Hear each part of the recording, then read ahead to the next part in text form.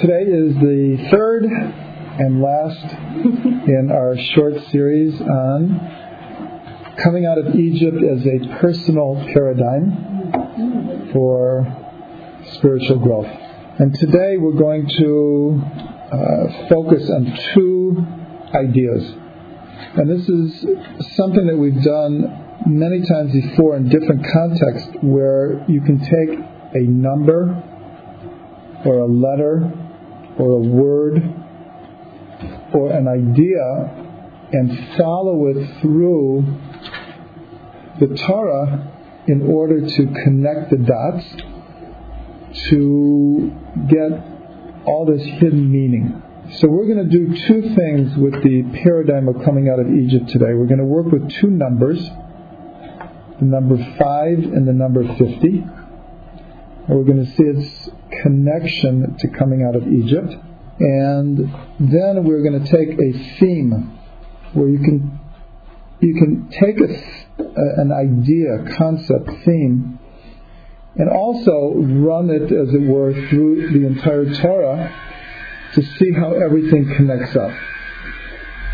So the thing that we're going to take as far as coming out of Egypt is Yetziat Mitzrayim as a paradigm for birth, a birthing paradigm. Okay, so we'll start with the two numbers, and we'll start with the number 5, which we already mentioned that on Pesach night we drink 4 cups of wine, but there is a 5th cup, the cup of Eliyahu, that is on the table. And this corresponds to what are called the 4, or really 5 expressions of redemption that are connected with coming out of Egypt, and that's what we learned in the first class. The Hotseiti, the Hitzalti, the Ga'alti, the Lakachti, the Habeti.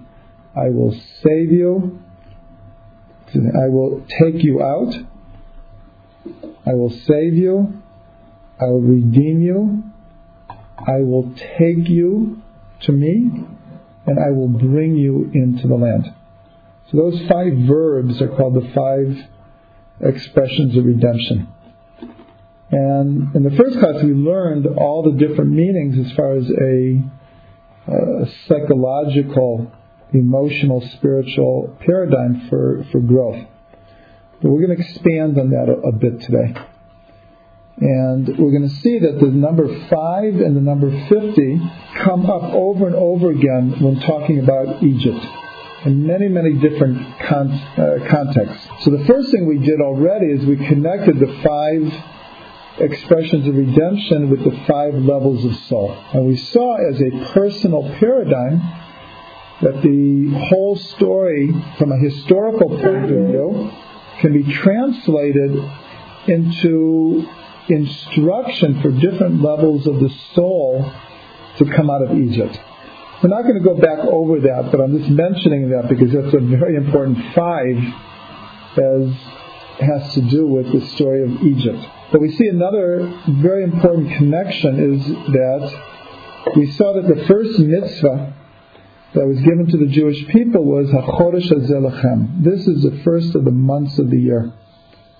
And we learned that this makes Nisan the first of the months, and also establishes all of the wisdom surrounding the Jewish calendar. According to the Sefer Yetzirah, each month has a sense that is associated with it. Each month has many different things associated with it. One of them is a sense. Of the 12 senses, you have the 5 physical senses that we usually think of when you say the word is sense. But there's an additional 7. The sense for the month of Nisan, which is the month of coming out of Egypt, is the sense of speech. And this is an entire discussion in of itself of the connection of speech with Nisan. But for our purposes, we'll just mention a few things. Is that I once learned a very simple definition, and I might have given it over at some point, from Rav Ginsburg as to what is freedom and redemption in a personal sense, and what is exile and slavery in a personal sense. Okay, it's true, you ask 100 people, you could get 100 definitions, and they probably would all be good. But he said something, Abiyut, that it just stayed with me. He said very simply, he said, redemption on a personal level is the ability to express oneself. And slavery and exile is the inability to express oneself.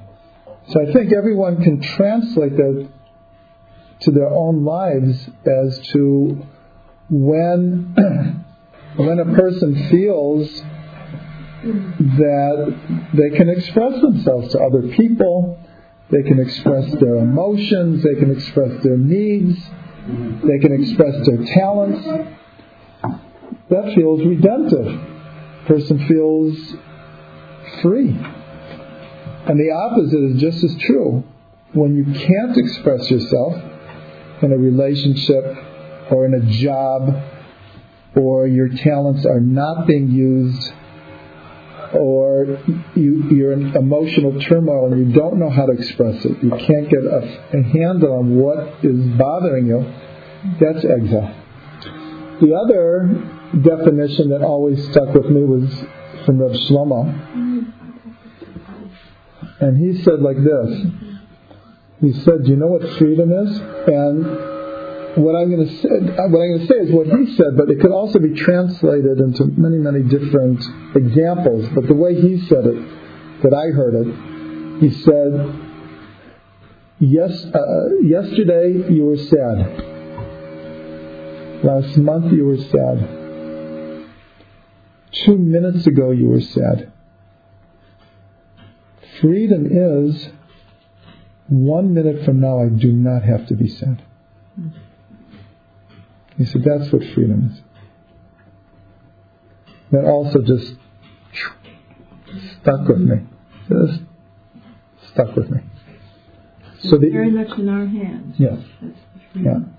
So here the sense of speech represents the sense of self-expression, of being able to express oneself.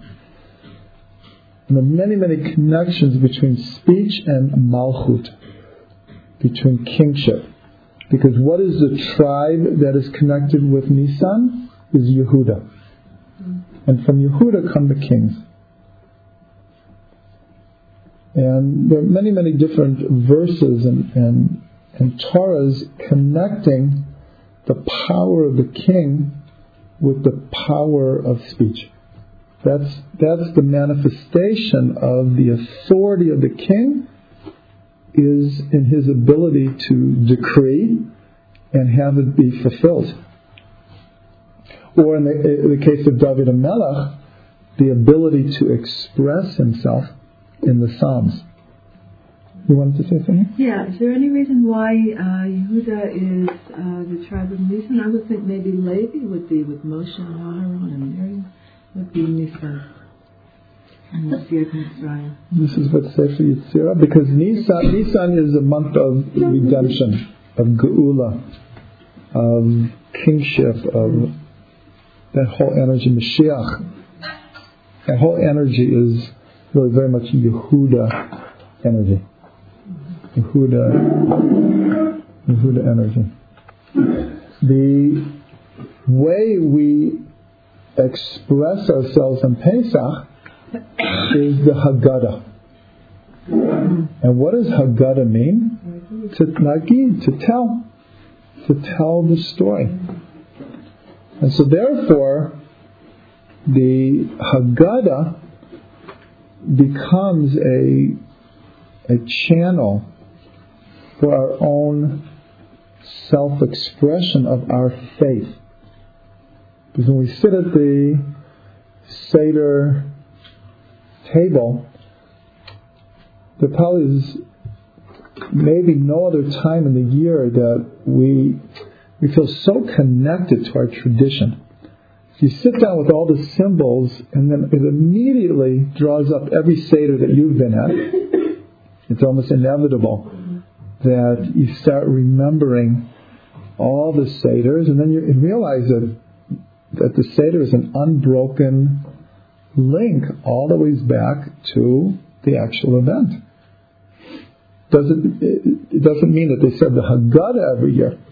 The Haggadah most likely is from around 2,000 years ago. But the telling of the story is one of the 613 mitzvot. So the telling of the story and eating of the matzah and the moror and the Korban Pesach, that goes all the way back.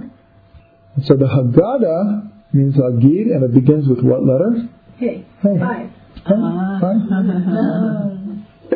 Which is also interesting that the fifth part of the Haggadah, everyone knows that there's two opinions, either 14 or 15 steps to the Haggadah. Kabbalah usually talks about 15, because motzi and matzah, some people count as 1 and some people count as 2. But before that, everyone agrees that the fifth part of the Haggadah begins ha-lachma. And the word ha is the letter hey. It's actually written as hey lachma. And it is the fifth part, and hey is 5. And that is when we tell the story. The longest part of the whole Seder is the fifth part, and that's when we actually fulfill the mitzvah of the night to tell the story. And these all connect back to the 5 levels of soul. All connect back to the 5 levels of soul, and how each level of soul needs to express itself. Now we're jumping to 50. And it's said in Kabbalah, any number, there's 2, not versions, but 2 manifestations. Either a number squared or a number times 10 is considered a full manifestation of that number. So 10 times 5 is 50. And we'll see some beautiful connections with 50 and coming out of Mitzrayim and personal growth. So the first one is the amazing phenomenon that the term in the Torah, in the 5 books of Moshe, Yetziat Mitzrayim, appears exactly 50 times. Where? In the Chumash. In the Chumash. The phrase Yetziat Mitzrayim, coming out of Egypt, appears 50 times. And this is very, very connected to the obvious other 50s that we received the Torah 50 days after coming out of Mitzrayim. Especially after counting the Omer, 7 times 7, and the 50th is Shavuos, and we already mentioned last week that the crucial importance of connecting those 2 dates together. In other words, the receiving of the Torah 50 days later is the purpose of coming out of Egypt. We discussed a little bit last week different ideas about freedom, and everyone mentioned that it's not just to be free to do whatever we want. The whole thing is from the moment we left Egypt, we were on our way to Sinai. It wasn't like it just happened that way. That was very clear, and we mentioned that when Moshe stood at the burning bush, it was at Mount Sinai. And God said, "This will be a sign to you, that when you come out of Egypt, you will come and worship me at this mountain." So it was already like in the plan. So the fact that it says Yetziat Mitzrayim 50 times is a very strong allusion to, like, no matter which way you're going, right, it all leads to Sinai. From a Jewish point of view, that's what freedom is all about. However you want to define it, whichever direction you're going, straight line, circles, triangles. That's where it's all leading to. It's all leading to the receiving of the Torah at Sinai 50 days later. Now there's two other connections with 50 that are very fascinating. One, especially for a women's group, is the concept that there are 50 gates of understanding. Chamishim Sha'arei Bina. 50 gates of understanding. 40 and 50 are sometimes connected with Bina, but sometimes 40 is connected with wisdom, because it's connected. 40 is connected to the Mem, and the Mem is water, and the water is actually connected to both Chachma and Bina. And Chachma, it says Nachal Novea Mikor Chachma, a river flowing from its source of wisdom. But then you have, as we're going to see very shortly, you have the Mem, as 40 is connected to the 40 weeks of pregnancy, and the womb. Even the shape of the Mem is said to look like a womb.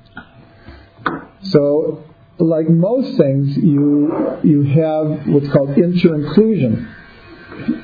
Sometimes you can look at the 40 as male and wisdom. Sometimes you can look at it as female and understanding. But for the 50 gates of understanding are always connected to Bina. And Rav Ginsburg explained that the word Sha'arim, gates, is connected to the root Lisha'er, means to estimate, means to judge and estimate, but with, in a sense, a woman's ability of understanding. Like it says in the Gemara. Yeah. Discernment. And so it's explained in Eshet Chayil when it says, Noda b'sha'arim ba'ala. Her husband is known in the gates. It's explained in Kabbalah, the husband is Hashem. Hashem is known through these 50 gates of understanding. That's how we come to understand Hashem. So this is very connected to counting the Omer. Because what are we doing during the Omer? We are, in a sense, combining Chesed and Gevura and Teferet and Netzach and Hod, all the different Sfirot. We're in combinations, and what are we doing? We're applying that to our own personal growth. And so every day of the 49 days leading to the 50th day, we're estimating. That's what it said, that each day of the Omer is, in a sense, climbing a ladder of these 50 gates of understanding, where we exchange a level of impurity for a level of purity. And that we do this through really introspection. So therefore, the coming out of Egypt, even though it happened, let's say, in like a flash, the matzah, we didn't even have time for the matzah to rise, but to get to Sinai, there's a lot of self-reflection and introspection and growth and change and adaptation and everything that goes along with it. So this is part of the paradigm of coming out of Egypt. And we mentioned this last week with the coming to the sea. That we come out of Egypt and we're like, home free, that's it. And then we look around 7 days later and Paro is chasing us and we're caught at the sea. So we learned that sometimes freedom does happen in a split second. Maybe we contemplate a certain problem or we face a certain obstacle for years and we struggle with it, and sometimes in a moment, we can just break through. And we really do break through, but then we see it's not always like totally clean.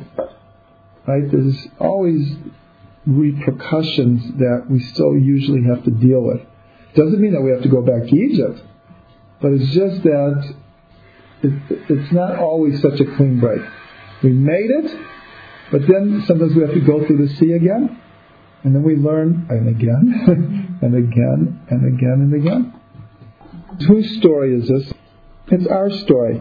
It's not they got to such a high level and then they fell back. Because we all know ourselves very well that we make tremendous strides, and then we fall back. And then we make other strides, and we fall back. And so to me it's not such it's a wonder. To me it's like very, very human and very, very real. But it doesn't take away from our successes. It doesn't take away from our advances spiritually. And this is something we learned in the reincarnation, that even though a person might reach a very high level and then fall, but it doesn't mean that everything is wiped out. It doesn't mean that everything is wiped out. That particular needs to be fixed. And it could be a glaring mistake or whatever. It has to be dealt with, but it doesn't mean like that the person isn't worth anything anymore. So you want to hear a beautiful connection? Mm-hmm. So 50 is which letter? Nun. Nun. So we're told what does the Nun represent? So what's brought down is an Ashrei. If anyone hasn't noticed, Ashrei is according to the Aleph Bet. Has all the letters of the Aleph Bet except one. I mean, as far as the first letter of each verse. Nun. Skips over the Nun. So the Gemara asks why. It says because David HaMelech didn't want to start a verse with the letter Nun, which represents Nefilah. Falling. So, but how did he get it in? What's the next one? Next letter after Nun is Samach. Somech Hashem l'kol hanoflim. So God props up all those who have fallen down. Supports all those who have fallen down. So here, according to what everyone said, the Nun as 50 represents top of the mountain, Mount Sinai. But there's an inevitable fall. There's an inevitable fall built into the system. And this is a little bit of an aside. This is one of my favorite Torahs. Is one of the mitzvahs in the Torah is to build a guardrail around the roof of a new home. And the Torah says, so there will not be blood on your house when the fallen one falls from the roof. So Rashi asks, what's this language? The fallen one falls. It's like a double language. It's very redundant. It doesn't work so great grammatically. What does it mean? The fallen one falls. So Rashi says that this person is destined to fall from your roof. But you should... No, excuse me. He's destined to fall from a roof. But you should be careful that it's not your roof. Because good things happen through the agency of good people. And bad things happen through the agency of bad people.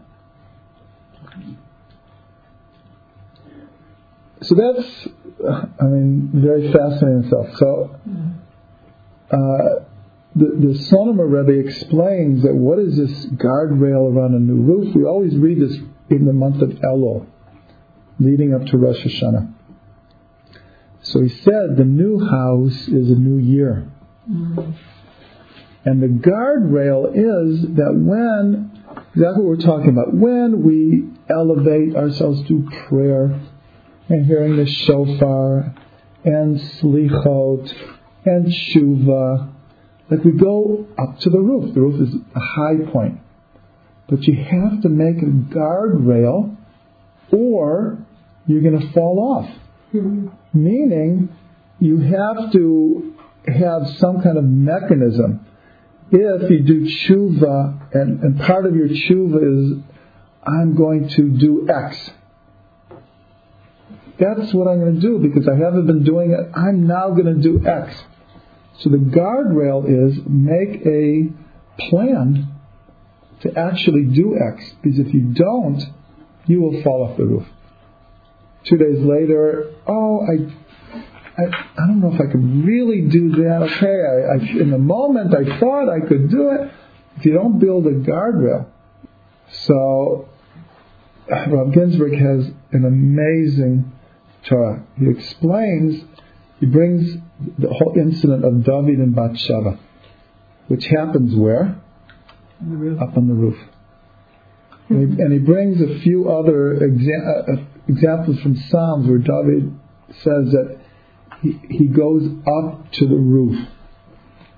So Rav Ginsburg says like this. He says, when you go up to the roof, which means when you reach this high point, you are destined to fall off.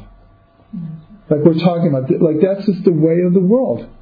But it doesn't mean that, like, okay, it's all for fallen. But you're going to fall off the roof. If you go way up on the roof, you're going to fall off. He says, so what can you do about this?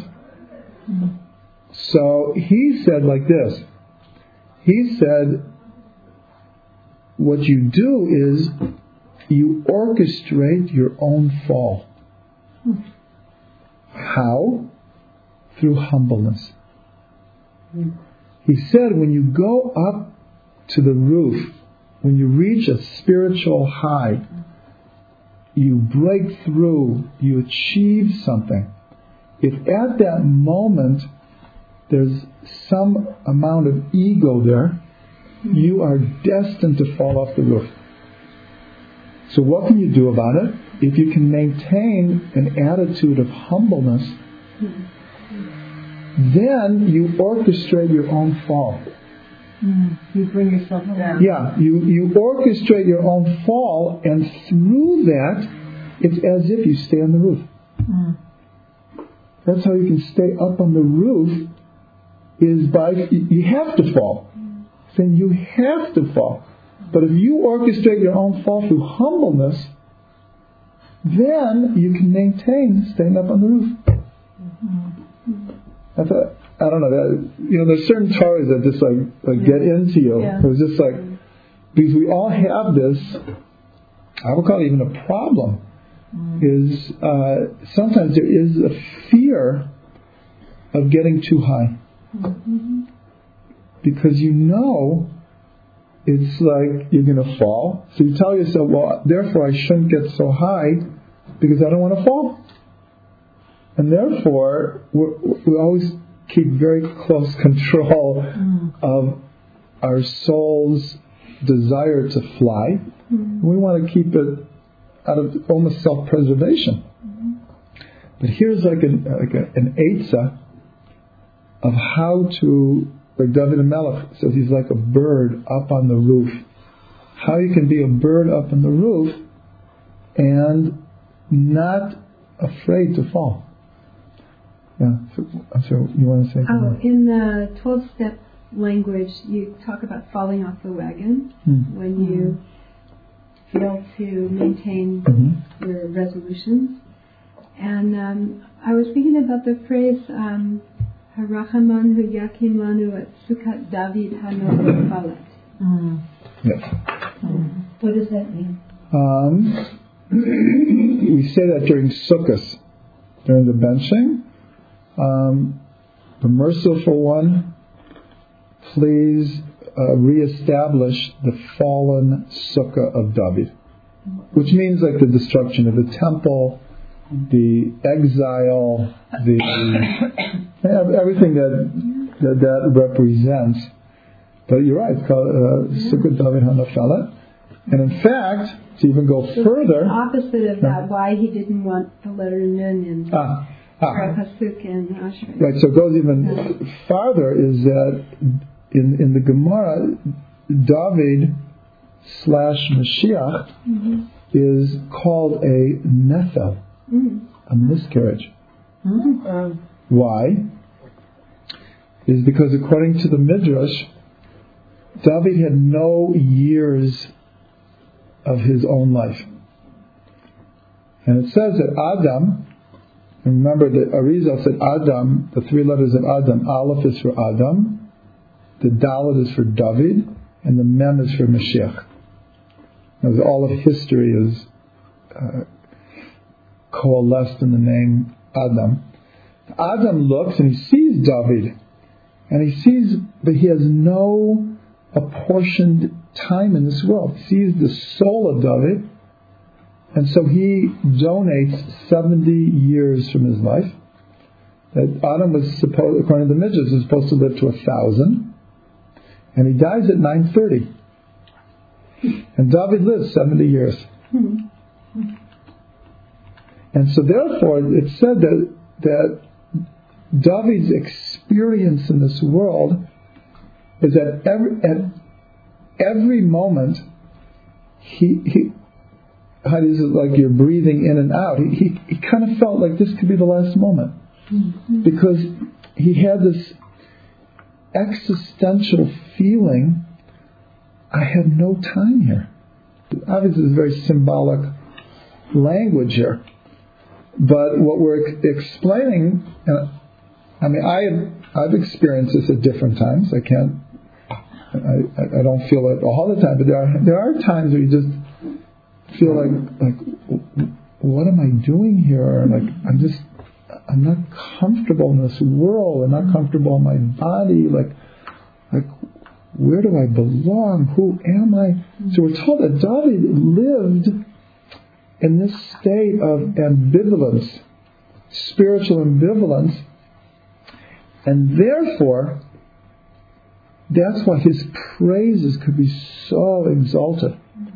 Because when he did feel at home in this world, he was like so thankful. He was so grateful because he knew that other feeling. And so therefore, when his praises flowed out, they just totally expressed his true thankfulness. It goes along with what he did with Bacheva, because someone who has a limited time and finds love, it's like, grab it now, it may never come again. You're right, this is connected to his falling off the roof. This was his falling off the roof. Okay, that was an aside. I didn't mean to get into that so deeply, but translating this as a personal paradigm is very important, because we discussed last week of being realistic with the realities of life. If you remember, we talked about the goal of peace, and is it something that we can just get there and you just stay there? And we said it's not realistic. It's not that we shouldn't strive for peace, and we do. Every Shabbos is like, but to have this unrealistic idea that we can maintain this spiritual bubble is not really reality. So this part of freedom is understanding the fall and not being terrified of it, and not being afraid to push forward. I think it's a very, very real thing for a lot of people, the fear to let their neshama really fly. I really think that this is a real thing for a lot of people. And it's very unconscious why we're afraid of that. But I think if we could express it in words, is because we've all gotten up there and we've all fallen. And it really hurts to fall. It really hurts to fall. So unconsciously, it's like, well, I don't know if I want to really let my neshama go and experience it, because look what's going to happen. Look what's going to happen to me. It's not like we say that to ourselves consciously, but I think there's an unconscious fear there. Okay, so Laura, you're right on time, because now we're going to switch gears here. But I have to mention one other thing that I'll just mention and move on. Also, very, very fascinating thing is that in the book of Eov, at the end of the book of Eov, after all of his questioning and introspection and doubts, that God presents him with 50 questions. He poses 50 questions to him, and they're all connected to, you've just questioned me. Right? Now let me ask you. Who did he pose these to? To Eov, to Job. Oh. To Job. And basically do you understand anything about how the world is really running? And at the end of the 50 questions, strangely enough, Eov finds a certain amount of comfort in the simple fact that he now realizes that he can't understand everything. As long as he thought he could understand everything, he was plagued that he didn't understand. But then God poses 50 questions, and he's like awed by what he doesn't know. So this is very connected to what's called the 50th gate.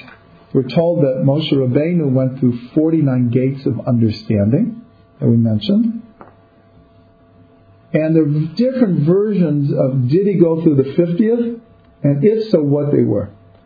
So some say when he died by the kiss of God, he entered into the 50th gate. And other people like Rebbe Nachman connect this 50th gate with the way he puts it is the greatest knowledge is that I don't know.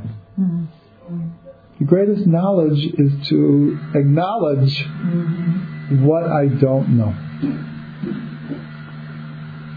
So this is also connected to, in a sense, a personal paradigm of freedom. Because in an ideal world, we would think we're free. That means we probably understand everything now. No, not necessarily. Not necessarily at all, but there is a certain freedom that comes with a humble accepting that I'm not going to understand everything. And therefore that opens up a place of freedom where I can kind of get on with things and not be blocked by being plagued because I don't understand something. Okay, so now we're going to look at a different paradigm, which we call the birthing paradigm, that's connected with coming out of Egypt. And we're going to give 4 or 5 different versions to the same events. As we said many times, Shivim Panim LaTorah, 70 faces to the Torah. Well, that means you look at the same verse or same story and you just turn the spectrum and you get a different view of it. Turn the crystal and you get a different perspective of the light. So first of all, if you look at the word Torah, I'm sure you're going to love this, that usually we're told, what does Torah mean as a word? It's from the root hora'ah, which means instruction. It means instruction. It's also from the root to be pregnant. To be pregnant. And this is a beautiful understanding of Torah. That the way we say it in English is that Torah is pregnant with meaning. But we're told that that's actually a deeper meaning of what Torah is. And ending with a hey makes it a feminine word. It is a feminine word. Hora'ah without aleph is horeh, which is a parent. Okay, Horim, right, a parent, which is obviously connected to pregnancy and instruction. So this goes along with a very, very beautiful custom that when a woman is in labor, there is a custom to read the 20th Psalm, which we say most days between Ashrei and Ubalat Sion, Lam Natseach Mizmor David. Why? Because it has exactly 70 words. It has 70 words.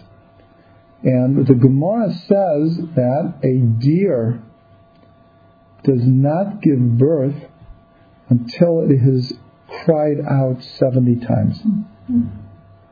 So all of these are connected.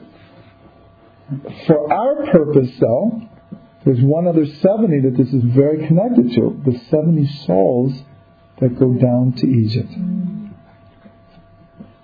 So this is like the first thing that we said is the whole story of going, and we use the word again, down, nafal, going down to Egypt, is the paradigm of the soul coming down into the body. So the 70 souls that go down to Mitzrayim become symbolic of every soul coming down into the narrow place of Egypt, which is this world and a physical body. Yeah. And the word for labor contractions is sirim, Mitzrayim. Okay. Sirei Leida. Exactly. We'll get into that. Exactly. So that we'll look at 4 stages in here.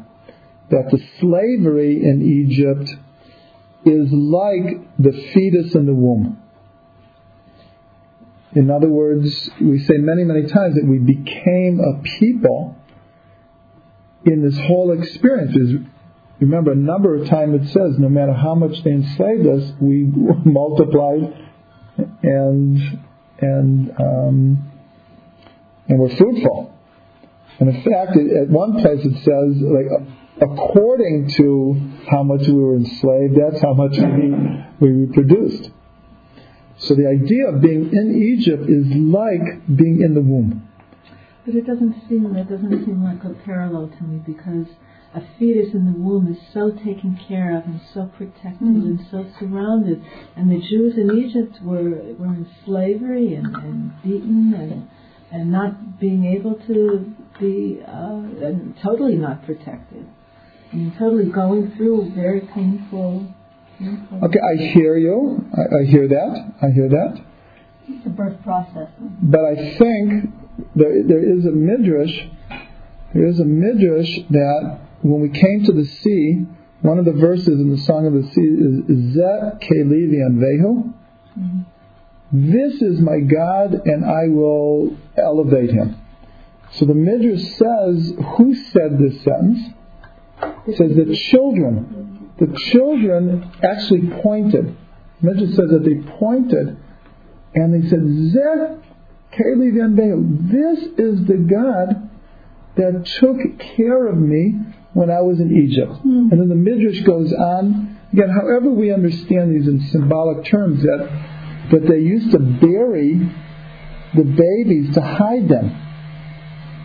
And they used to make these little tunnels and hide the babies, and that the Shekhinah came and took care of the babies. So when they were at the Yam, the children said, that's the Shekhinah that took care of me in Egypt. And they pointed. That's what the Midrash says. Again, however we understand this, your point is well taken. You're right, because usually we think of the womb and the fetus is taken care of. But here we were growing as a nation. The fetus also is a dark, confined place. We're taken care of, but it is a kind of dark, confined place. It's so subjective. It's to our understanding of what's happening inside, but again, we're so limited to understanding. That's true. That's true. Okay, again, in context of this whole paradigm, that's what's brought down. If you listen to the rest of it, then you'll see how it plays out. I hear the questions. I have to give them some thought. Then it said that the plagues are the birth pangs. That the plagues become the birth pangs. The splitting of the Red Sea becomes what's called the breaking of the waters, which is, it has to happen for the baby to come out. At some point the waters have to break. And so going through the Yam becomes symbolic. Remember, we are talking in very symbolic language here. There's no doubt about it. And then coming through on the other side, the Yam becomes the birth canal. The water splitting is the breaking of the waters. And Am Yisrael going through the Yam becomes going through the birth canal. And coming out on the other side becomes the birth. So that's let's call it the 4 stages of coming out of Egypt as far as a birthing paradigm. Now here, we're talking on, on a national level. Now this paradigm is given over as an explanation of how being in Egypt was a preparation for birth. We became a people in the womb of Egypt, notwithstanding the very good questions here and comments. And the plagues and the splitting of the waters and going through is the actual birth. Isn't there a pasuk that we were Ubar b'Mitzrayim? In the Chumash itself? Maybe it's from somewhere else. It could be maybe in the prophets. Yeah. It's not in the Chumash. Okay. But it could be in the prophets. Also, the plagues doesn't seem to fit the parallel, because the plagues, that was not pain for the Jews anymore. That was joy already, to see that their enemies are getting their due, and they're not having any of these sorrows. I would say the whole experience of Mitzrayim, the whole slavery, was the birth pain.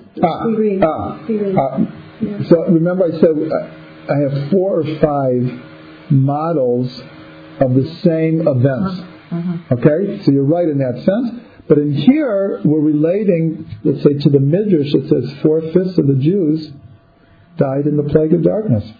It's not so clear that it was so like... Yeah, that's right.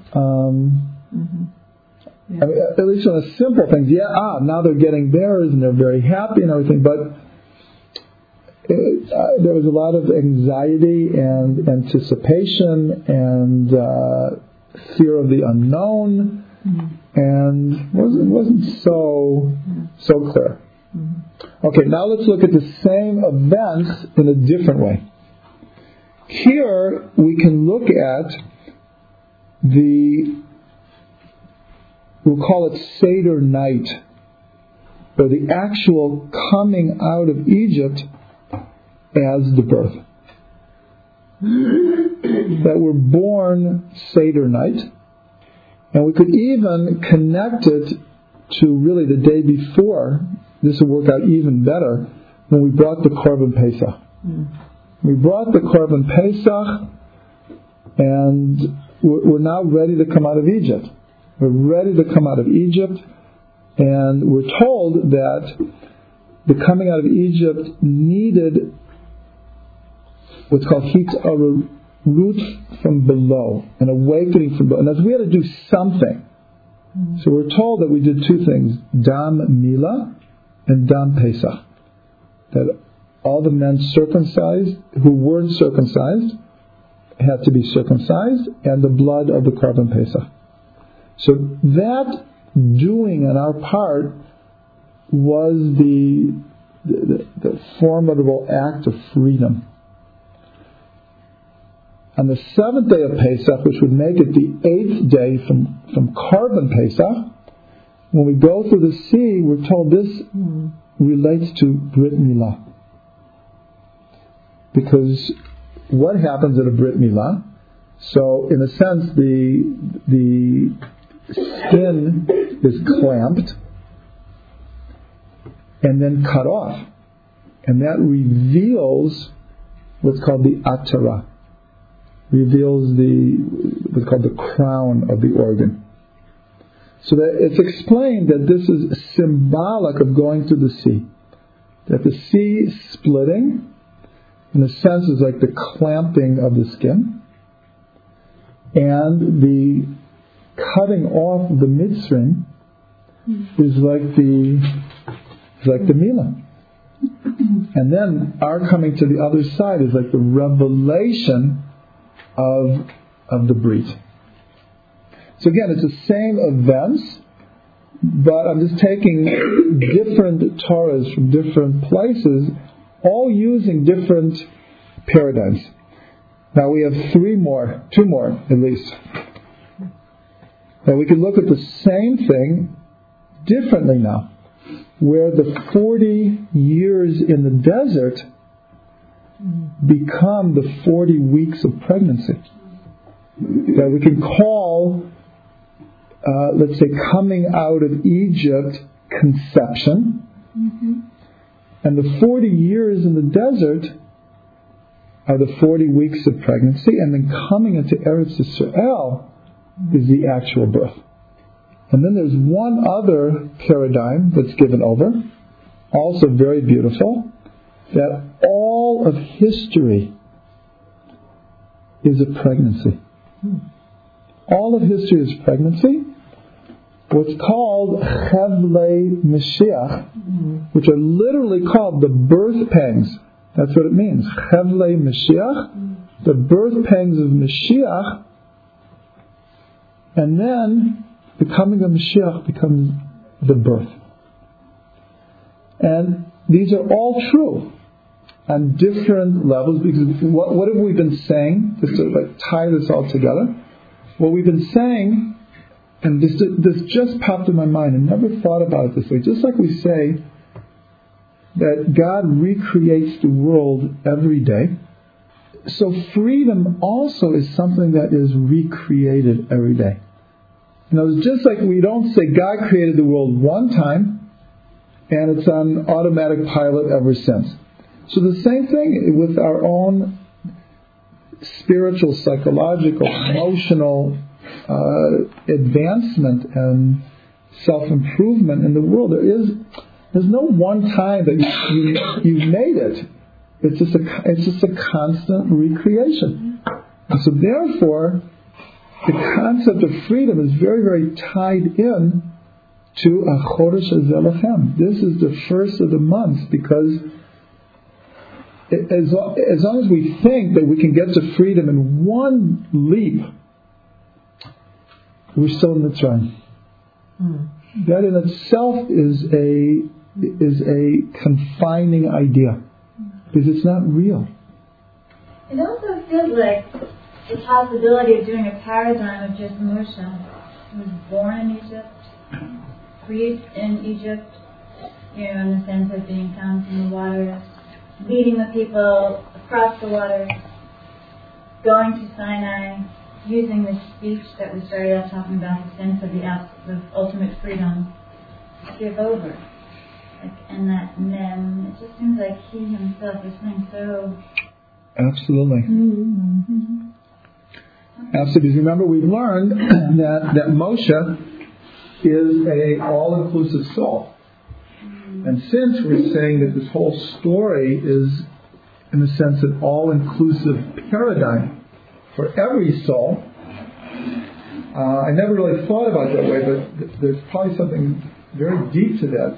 That you can just take Moshe's life and follow the parallels, and maybe in line with that, so we can say, well, how do we understand that Moshe didn't come into Israel? Right. So you know what? Maybe, according to this, the last thing that we said, is we're told that if Moshe would have come into Israel, he would have been the Mashiach. He would have built the temple. But God was telling him, it's not time. Mm-hmm. It's like, you have the potential. Remember, we learned in the reincarnation that Moshe is the first Redeemer and he's the last Redeemer. He is the soul of Mashiach. So he had it in him. But the world wasn't ready for him right then. So maybe not coming into Israel represents that had he gone in, like the personal paradigm would be, we could get there. But it's not. It's like... Can't right. Yeah. We always read these parshas during the part of the year when it's Martin Luther King's yard site. And he was the other Moshe who had a dream and wasn't allowed to... He could seed into the promised land, but he wasn't allowed to go in. Huh? So just to wrap this up with a bracha, I think, there's so many things we can take from this, but one of the things is, in a sense, we have to be warriors when we approach life. And I'm not talking about killing people and violence, but just the concept of approaching life without the fear of everything I have to do and everything I have to accomplish, and I'm going to fall, and I couldn't do this yesterday, and I was sad yesterday, and what's going to be, and all these fears that we have. That's our Mitzrayim. And there's something about having when I mean a warrior, I mean really just understanding the word Yisrael. That you have striven with God and man and you have prevailed. And that I think is our fate. And I guess a lot of the success in life is just not to be afraid of the challenge and to give it our best shot and know that God understands how human we are. But we have to give it our best shot. And that we can only do like every single day. Every day is just this new experience. Tomorrow is right? Tomorrow is even another day.